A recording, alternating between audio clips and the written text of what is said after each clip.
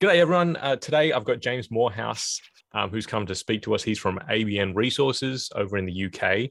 So, on a sort of HR side of the lubricants business, and has some really good insights to share around, let's say, demographic trends, something a little bit about hiring, personnel in the industry, challenges that we're going to face in the future. So, I think this is really top of mind for a lot of companies in the industry, and something really interesting to talk through. James, maybe if you wouldn't mind, could you just introduce yourself a little bit, and maybe what exactly do ABN Resources do? Yeah, sure. Well, Ray, firstly, thanks very much for having me on the show. Big fan of the content that you've been putting out. I think it's really important we communicate better as an industry to the wider world on what lubricants do. And I think you're doing a fantastic job on that. So Oh, thanks very thanks, man. much for having me. Uh, well, what do ABN Resource do? We essentially are lubricant base oil and additive market specialists. And we recruit for executive leadership, senior sales and senior technical staff globally. We're headquartered in the UK with a team servicing the European market.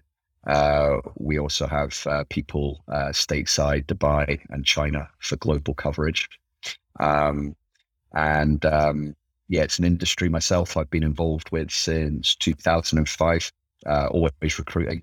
I'm a big fan of motorsport. So when I saw all the cars on the track that I liked and all the oil companies sponsoring them, I thought, how can I speak to guys and people about motorsport whilst getting paid for it? So that's kind of how it started, and then it's been a great development journey so far, as we'll maybe go into a little bit later on in this pod. Yeah, yeah. Oh, that's awesome. So straight out of the gate, one of the things that I sort of wanted to ask was whether you see any, let's call it demographic issues with the current workforce, and that's a pretty broad term.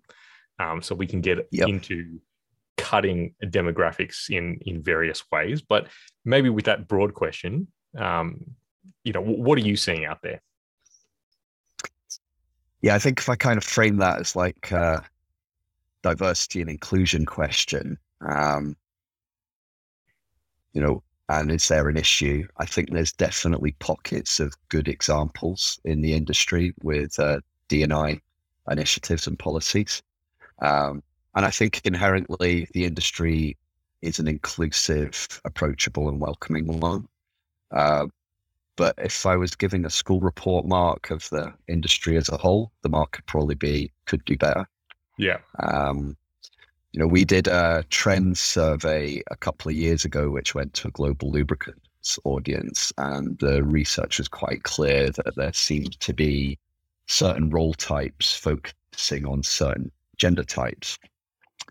But I think if I could stretch things a little bit wider, purely away from demographics, so not just race, ethnicity, gender, age, religion, sexual orientation, physical, diversity and inclusion goes to differences in education, personality, skill areas, experiences, communication styles, and knowledge pools, and that cognitive piece is a really big one for me, essentially. So, how do we get a diversity of thinkers, brains, learning coming into the marketplace? Some big oil companies like Shell, Chevron, ExxonMobil, they're well on the way with quite long-standing initiatives around D&I and improvements in that. But, more widely, when you go into the heartbeat of the lubricants industry, which is a lot of privately owned multinational organizations, I don't think a lot of them have a clear D&I policy. So I think that's where the could do better bit comes in. Yep. And, you could read countless reports from all the household names of studying that you'd respect. So Harvard, Deloitte, Gartner, the conclusions from their reports on D&I are overwhelmingly clear that, this is a pathway to high performance business cultures. And from that flows growth and greater profit. So, Hmm. we need to be doing it more seriously. So there's kind of like a business imperative to go after. Um, I guess what you're talking about is sort of diversity of thought, right? So people coming from different backgrounds. You were speaking kind of to the education piece. So maybe you have people that are educated at university level versus some people at trade schools. Um, having all of those people come Yeah, together, they effectively make more effective teams. Is that kind of what you're getting to? definitely. Yeah. I mean, you could look at it from a moral and ethical standpoint that it's just, good to have equality and fairness for all. But, I think you have to kind of make a rational business case for these things as well. And, it's proven with teams in the top percentile for cognitive and ethnic diversities. These are outperforming their industry peers, you know, in some cases by as high as 25 to 35% higher when it comes to profitability. I think that was in the Deloitte D&I report from a couple of years ago. Yeah.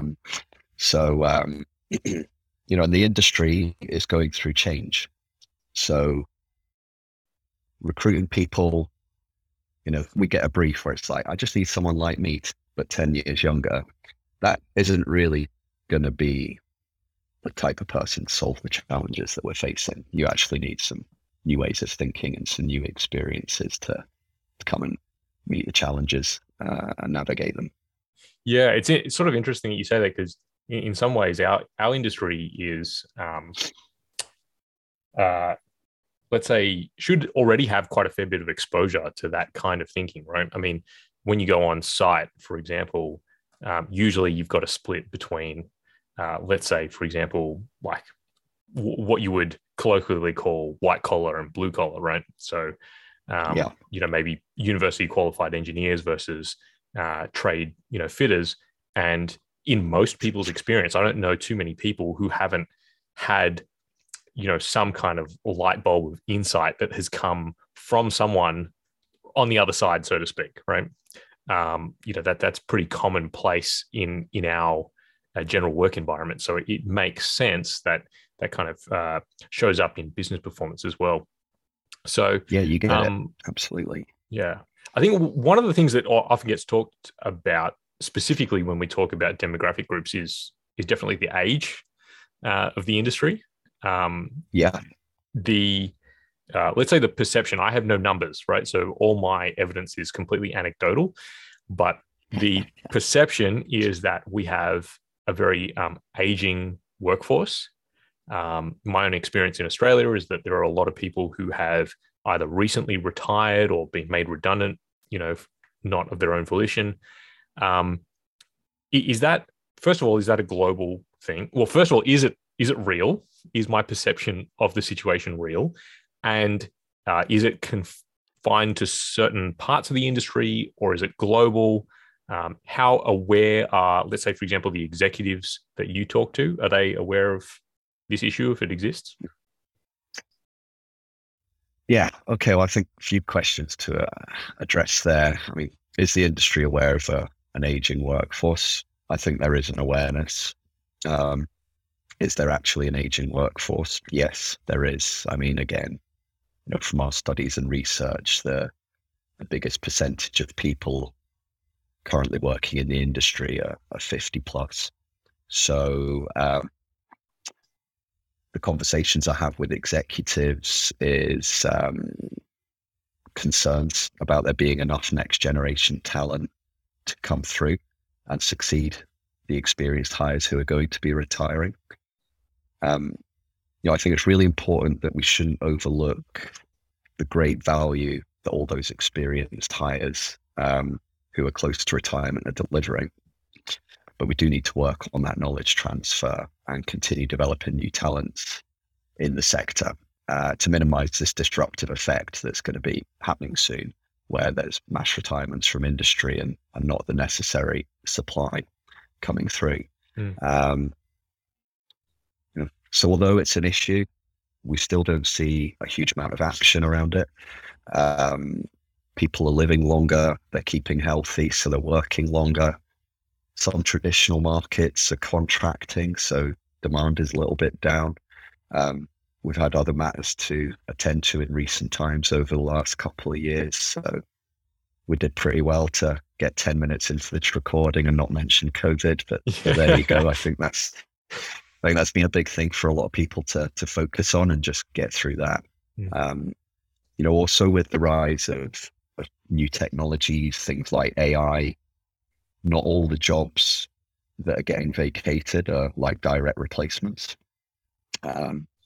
But again, with that technology in emerging markets as well, there's new jobs coming up that need new skills. And, those people in the lubricant industry now are going to have to learn how to pivot into those areas. And we're also going to have to understand how to hire from allied sectors, more diverse backgrounds, so we get the skills pools in to fit the new trends in the lubes industry.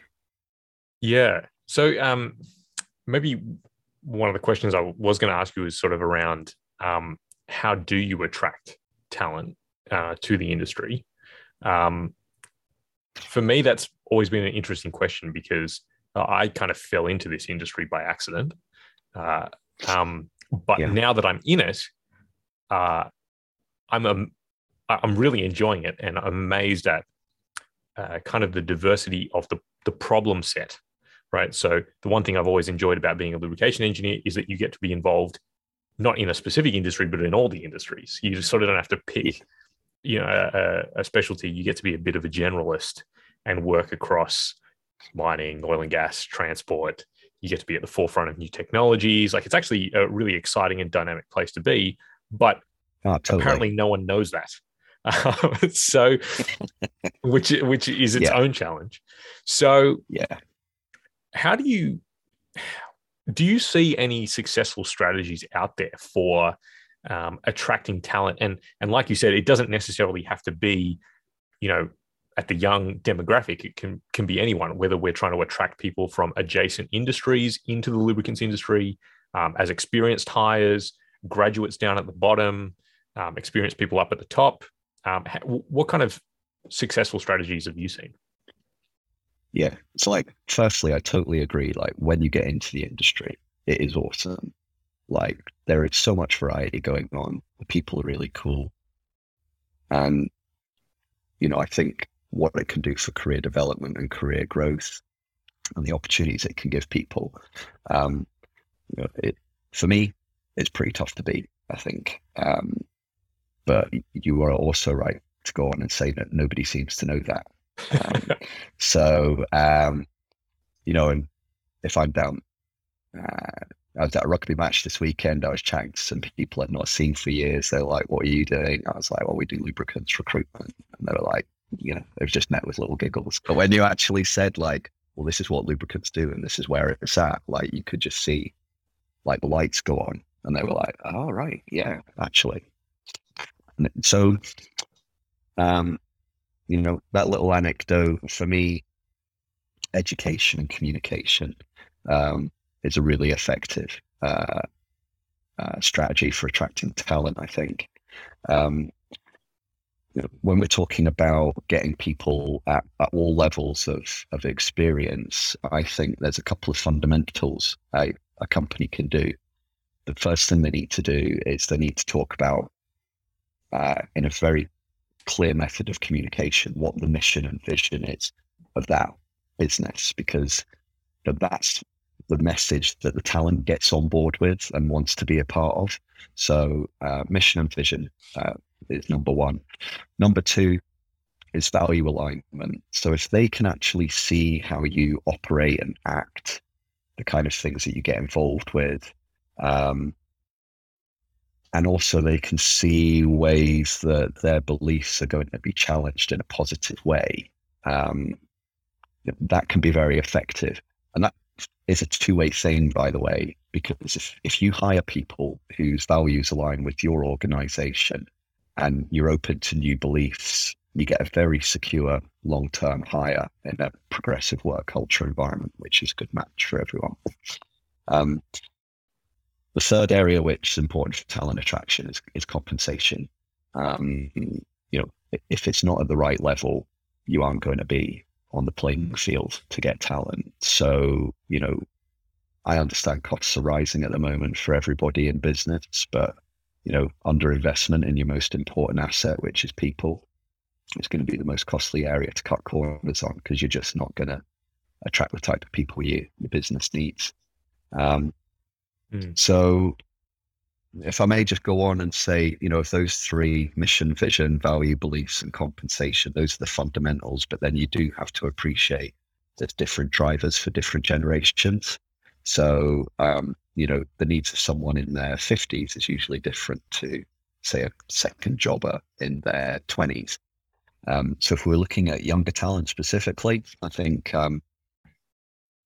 something which worked, but no one seems to push as hard anymore, is trying to get early contact at school and university partnerships. This is where you're actually, educating and communicating about the value that lubricants does. And I think you can pick up some people that way. Showcasing the industry and educating people is really useful. And that can be something done on social media, particularly when we start communicating the benefits of lubricants in society. I think also, again, through social media, you can emphasize things like corporate social responsibility, sustainability initiatives, digitalization, D&I initiatives, and things like CSR, D&I, sustainability. They're three massive themes for those 20 to 35-year-old bracket. They won't really look at companies that aren't offering clear directions on those three areas. Yeah, that's interesting. Not to make it all about money, but when you bring up the issue of compensation, not having necessarily like run a lubricants business myself, but the perception I had was that it was always a bit of a challenge, because let's say the adjacent industries to ours are quite high paying, right? So if you think of the adjacent industries of sort of mining or upstream oil and gas, they'll have an overlapping skill set with ours. But, the lubricants, let's say sales business, doesn't have the same, CapEx budgets that a lot of those businesses command. So I can see that, especially for the core of the business that you were talking about, which is that sort of like privately owned, maybe they're still large multinational businesses, but the privately held ones, that can be a bit of a challenge to compensate at the level that maybe the people that you're targeting are expecting. Yeah, I get that. And actually, I'm glad you raised it, because it allows me to clarify the point, I think. If there's someone chasing a buck or a dollar, like, there are clearly industries they can go to where their skills are going to work and they're going to make more money. But there is without a doubt a good talent pool of people who money will be third or fourth on the pecking order. So if they're bought into that vision, mission, they see the value alignment, they see a good career path, and the money's at a level which works for the quality of life that they need for them and their family, happy days, that's the win. But it's companies that are doing vision, mission, values, beliefs, career progression, and then paying, 10%, 15% below where the quality of life requirement is set. That's where they're going to start losing out on talent. So you just got to, you got to be at the level. You don't have to be the top level. Yeah. So for compensation, it's almost like there's table stakes, to make sure that people are looked after. And then it almost feels like then you have to double down on all those intangibles, because you're not necessarily going to be able to chase the compensation that we have that could be offered in adjacent industries. So that in itself, I guess, is a strategy to double down on those things. Maybe a little bit of a look towards the future. So especially where you guys are in Europe, the EV transition is, let's say, well underway. There is skepticism across other parts of the world about how fast it's going to happen, but I think the general feel is that it will happen. It's just a matter of timing now. Um, so given that engine oils probably command 50% or thereabouts of the lubricants market, what kind of impacts do you think that that's going to have on just hiring? Well, I think hiring is going to change. There's going to be new demand areas coming through. So, specific to EV, professionals who can develop coolants, gear oils, greases. There's challenges with lubrication, heating, and cooling, significant with EV. So, having the actual chemists and the R&D professionals to manage that change is going to be in demand. It's going to require leaders of businesses to manage that change. If you're an inherently PCMO company doing engine oils at the moment, you're going to need a leadership team to work out your strategy for the future when that market's dwindling. There's going to be a revision to supply chain, cost management. So that's all going to require some skilled workers to manage those areas as well. So I don't actually see it as a less jobs thing. I see it as a different jobs thing.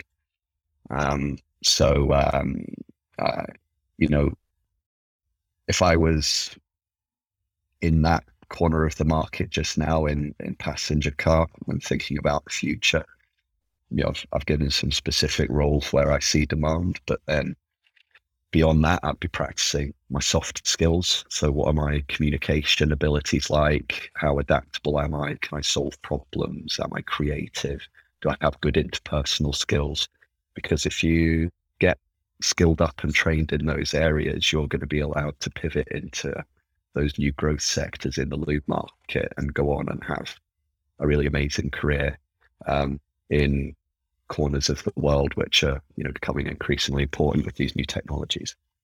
So just maybe to pick up on something you said earlier, because you did raise the idea of more AI and more technology maybe backfilling some of the jobs. So but at the same time in your answer just then, you've talked about doubling down on the interpersonal skills and those kind of, I hate the term soft skills, but because they are real skills, right? But yeah.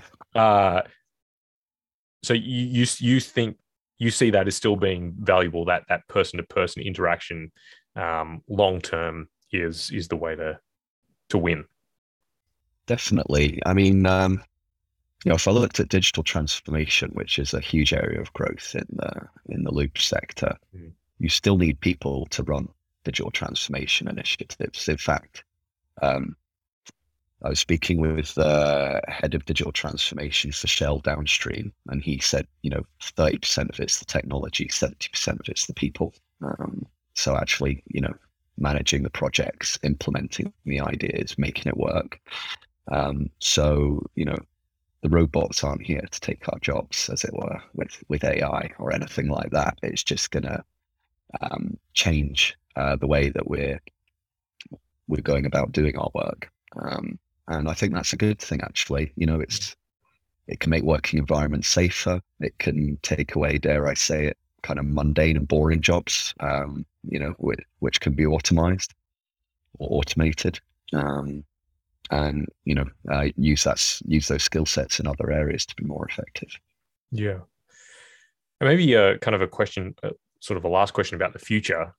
If we do think that a lot of the market is going to sort of pivot away from that PCMO space into, well, naturally the other area is industrial, which seems to continue to see pretty decent growth across the world. Conscious that we are losing technical expertise at that top end, which, as you pointed out, is hugely valuable. There's a whole demographic of people that have 30 to 40 years of experience in the industry. And we're potentially going to lose them in the next, let's say, 10, 15 years. So that seems like a challenge to pivot from a PCMO-focused industry to an industrial-focused industry. And maybe if I can sort of flesh out some of the challenges, because in PCMO, there's a lot more standardization. right? So we have a lot more regulation or self-regulation of the industry, which means that, a lot of the engine oils, not that they're the same, but there's maybe not as much technical expertise needed to put together, a PCMO business versus an industrial, which can be quite tailored and very specific. So do you have any thoughts on how to make that pivot? Because it's a big one, right? Like if you have a PCMO focused organization trying to switch over to industrial, that's a big change. Yeah. Well, I totally agree. It's a massive change. I can even think just the other week we had a global product management role for like an EAL business. One of the backgrounds they said they consider would be automotive lubricants, and I challenge their thinking on that because I just think that for me there was too many differences between the market sectors and the applications knowledge to be effective from day one. So how would companies pivot? I think that's a tough one for me to answer because I'm a recruitment guy, not a big strategy guy. But clearly I think there's research and brains out there which will make that happen. Personnel wise, and how do you make that pivot happen? I think I would be a bit more qualified to speak in that area. So there's a requirement for training and development. Be that in company training, external consultancy support, or there are partnerships with universities around the world which hold tribology courses. I think businesses that position themselves closely to that education pool as well are doing a smart thing, because and if they're offering them things like industrial placement years when they're studying, we see a very high rate of people that did that industrial placement year at the company one summer, join that company after graduation and assimilate really well to the challenges of the business. So it's kind of something I think people need to act on now if they're going to pivot, so they can start getting the skills and training and development going. Again, I think that comes back a little bit to the talent attraction piece we talked about as well, because I think if we are pivoting to more sustainable offers, we can communicate what lubricants are doing on the journey to net zero and lower carbon economies. These are very exciting messages to get out to an audience that will want to get on board with that. So, I actually think it's the most exciting time in the lube sector now for the 15 years that I've been hiring in the marketplace, and we've got a great story to tell. Something to be really, really proud of and an exciting future. But communicating that to a wider audience and training the talent we've got today to pivot is going to be how we make that transition, I think. Awesome. Well, that seems like a great place to end it. So, James, thank you so much for coming on and giving your insights and your time to the audience. You guys have put together a diversity and inclusion report as well, which is pretty detailed, which I'll link in the description or the show notes, so that people can take a look at that. I think there's a lot of really good insights in there as well, that speak to some of the, let's say, some of the challenges that we've talked about today, but as well as some of the, let's say, the potential outcomes as well. So really, really encouraging stuff. So yeah, thank you very much. Rafe, thank you. It was a pleasure to be on board, and thank you to your listeners for tuning in. I hope they all got some value from it, and we'll speak again soon. Sounds good.